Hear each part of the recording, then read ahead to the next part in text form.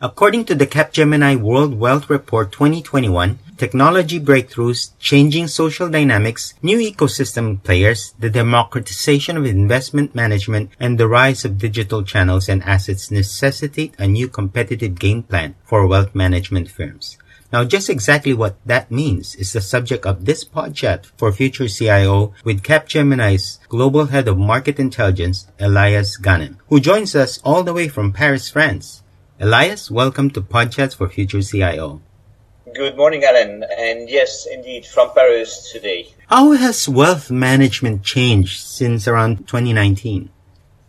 Alan, before I tell you how it had changed technically, maybe I should give you some numbers on where is the wealth as we speak today. And that's what we revealed in our World Wealth Report 2021. The first number we revealed there is the total wealth of the high net worth individual that is almost at $80 trillion. In fact, it reached $79.6 trillion, which means that it has grown 7.6% versus the years before, which is in a year of COVID is a very interesting number. But also what we have revealed, and that will help us into our conversation, is the number of high net worth individuals, which passed now the 20 million bar. We have reached by end of 2020, 20.8 million, which also means a growth of 6.3%. So the main outcome of that is while we were going through the crisis of the COVID, the total wealth in terms of population and wealth created has increased, and thus creating very important messages for the wealth managers that we will be discussing today on the evolution.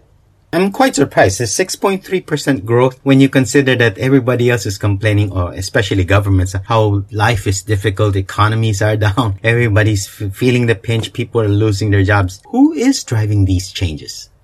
So in the who, let's open it into two aspects. One, we're going to talk about populations in terms of geographies. And second, we're going to talk about level of wealth. So when it comes to geographies, North America got the strongest growth year over year. And when it comes to wealth, North America grew 11.9%. Asia Pac followed with an 8.4%. And Europe only 4.5%. But if I were to put some colors on this 11.9, why did it grow so well in North America? It's mainly because the equity market did so well this year. It went down at the beginning of the COVID, and then it bound up quite well. And when you see that in North America, the high net worth individuals are heavily invested into equity, to put a number behind that, 38% of the high net worth individuals are invested in equity, compared to 24% in Europe and 22% in APAC. So automatically, they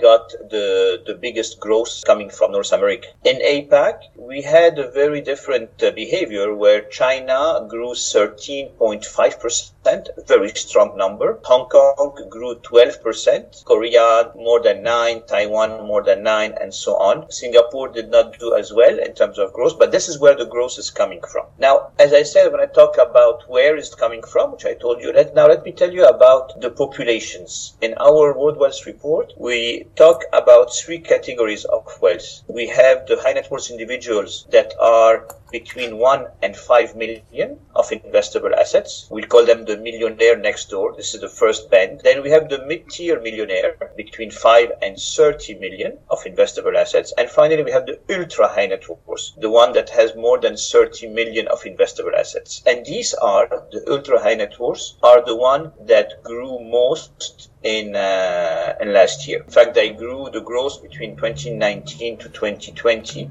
in wealth is 9.1%. But this population, the ultra high net worth, represents only 1% of the total high net worth individuals and only account for something like 200,000 people. But this is so geography, North America, population, ultra high net worth.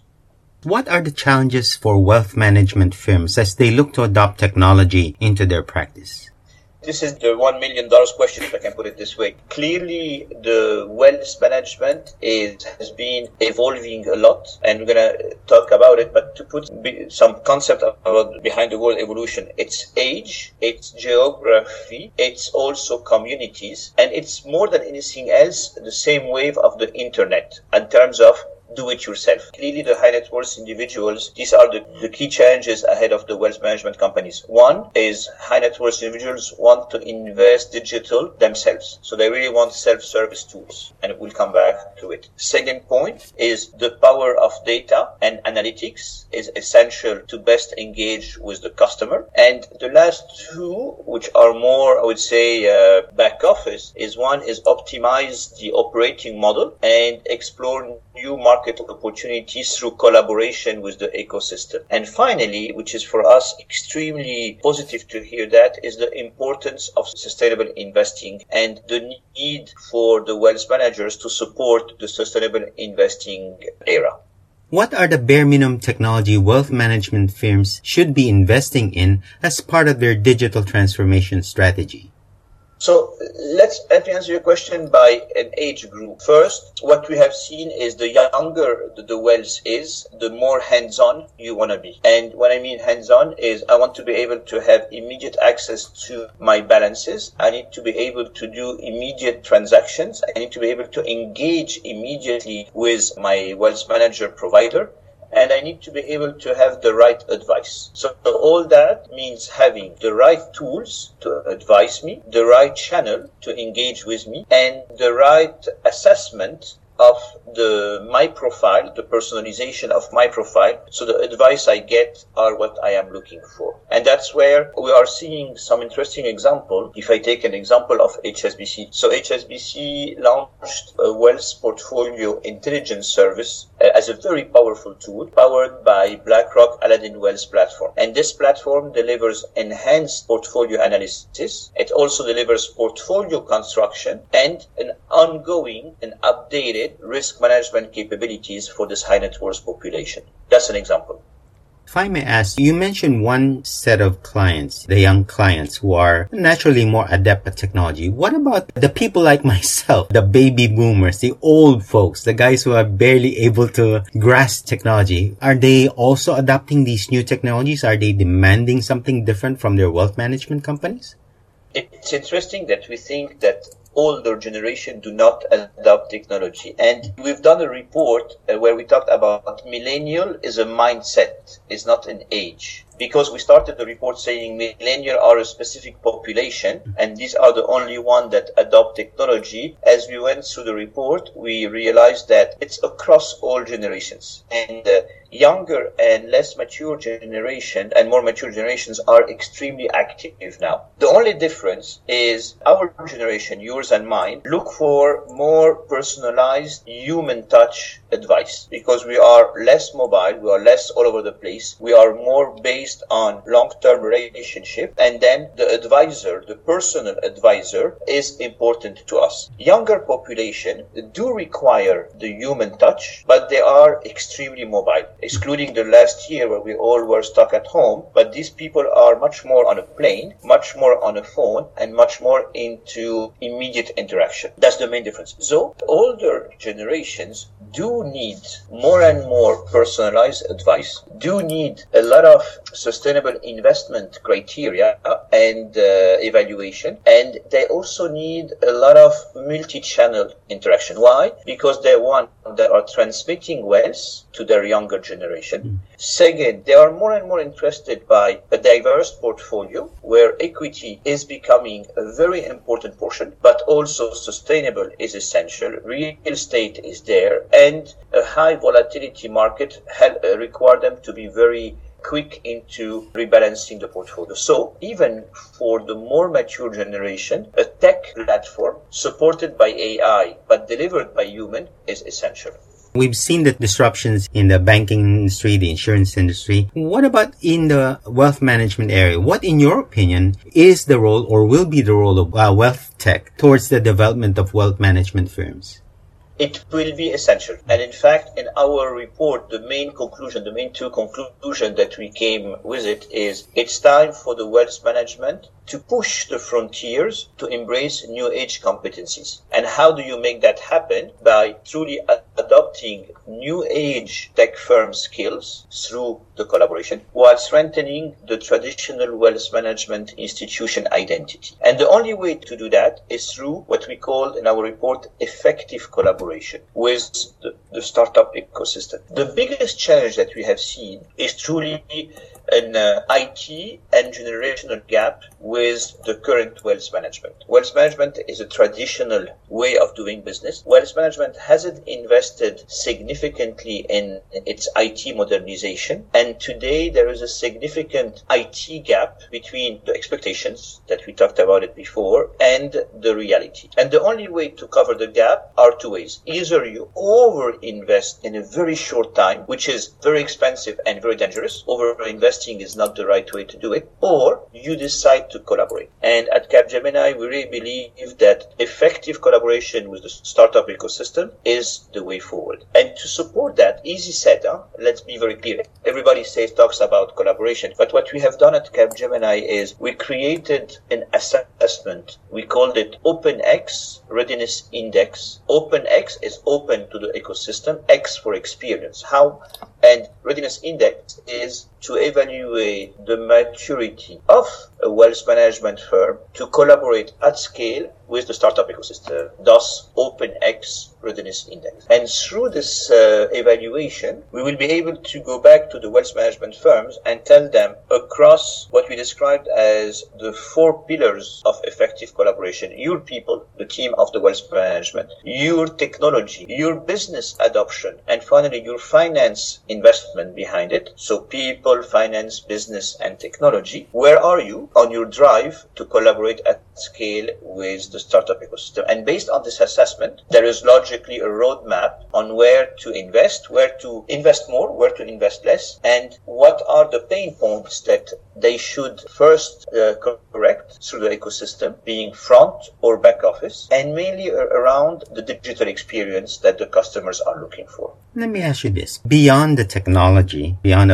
all of this assessment, what do you feel will be the biggest challenge that these organizations, these wealth management firms will face as they move to adopt these new technologies or new ways of collaborating with these startups, as well as engaging an evolving profile of clients? And a brilliant question, because it's not only about willing to do it, is do it and doing it. And doing it, in fact, across this assessment, not only we talk about the famous 4 pillars that I told you, but we also talk about the 4 moments of an effective collaboration. One thing is you and I deciding to do it and building the right capability. The other one is going to the war together. And here what we have seen is, we called it the 4 moment. And the first moment is open innovation, except to connect with the ecosystem. And let's face it, our traditional entity tend to say, oh, I do it better than everybody else. I've been doing it forever. Why would I ever bother meeting others? So the open innovation is essential. The second moment, we call it the evaluation. Not every player outside is a good player. The startup ecosystem, and we like to call it the scale-up ecosystem, the most mature ones, you need to evaluate all of them and select, qualify the most appropriate to go with you into the scalability. So first of it, open innovation. Second of it is evaluation. The third of it, for me, is the most interesting one. We call it acculturation, making sure that the wealth management team as well as the scale-up team will work together and not against each other. Here we have a generation gap, we have a methodology gap, we have a risk-taking gap, and all these where the traditional player will be more conservative for the right reasons, because they've been doing it very well, more do-it-yourself, more build or buy, and risk-averse, while the younger generation are let's go platform, let's connect with everybody around, and let's build the right experience by testing it into the real world, i.e. taking risk. And the last step in our assessment when we talk about moment is the rate of industrialization. How many of these great ideas that are born through a POC, a proof of concept between the wealth tech and the wealth management, are taken to scale and are developed across the business? So again, if I were to summarize 4 pillars, the people, the business, the technology, and the finance. And for a moment, getting to know the people, open innovation, getting to select the best one, evaluation, getting to work together, acculturation, and then go to scale through the last step, which is industrialization. That's the biggest challenge that we are observing that traditional wealth management firms are facing today to collaborate at scale. What advice you would offer to both leadership, particularly to the leadership of wealth management firms when they're trying to decide the direction? But obviously, there's a lot more than just technology, right? It's people, it's mindset. Mm-hmm. It's willing to accept the change and embrace it. And let me tell you, why do I say that? We are today hopefully coming out of this COVID crisis. Slowly but surely, and I hope faster than that, we will be getting back into I'm going to call normal, but I don't know what's normal today, but to get back into the economy. And in the Capgemini World Wealth Report, we came up with two scenarios. Scenario one, the bull run of the market ends, and the scenario two, logically, the bull run of the market continues. And in both cases, technology will be at the heart of the response. The only problem is wealth managers should not be planning for it today, they should be executing it. And for me, this is the biggest advice I would give to the wealth managers or the wealth management firms is either you already have your technology ready for post-COVID or you are in trouble. And the only way, if you are in trouble, the only way to go forward is quickly work with trusted third party like Capgemini or other to define where are the broken links into the digital value chain and quickly request us to go outside and find the right partners and start the integration at scale. Because post-COVID is coming in the next few months, will you be ready to either provide active advisory support to mass affluent segments, which is usually the most hit if the bull run of the market ends, or are you ready to provide digital tools to even the most traditional client segments if the bull run of the market continues? Elias, thank you very much for joining us on Podchats for Future CIO. And my pleasure. Thank you so much for having me with you.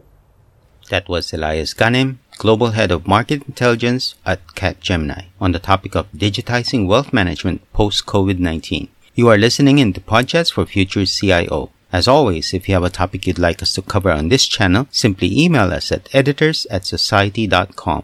We'd also like to take the opportunity to invite you to sign up for a free weekly newsletter so you won't miss an episode of Podchats for Future CIO. In the meantime, stay safe, have a great day. See you on the next episode of Podchats for Future CIO. Bye for now.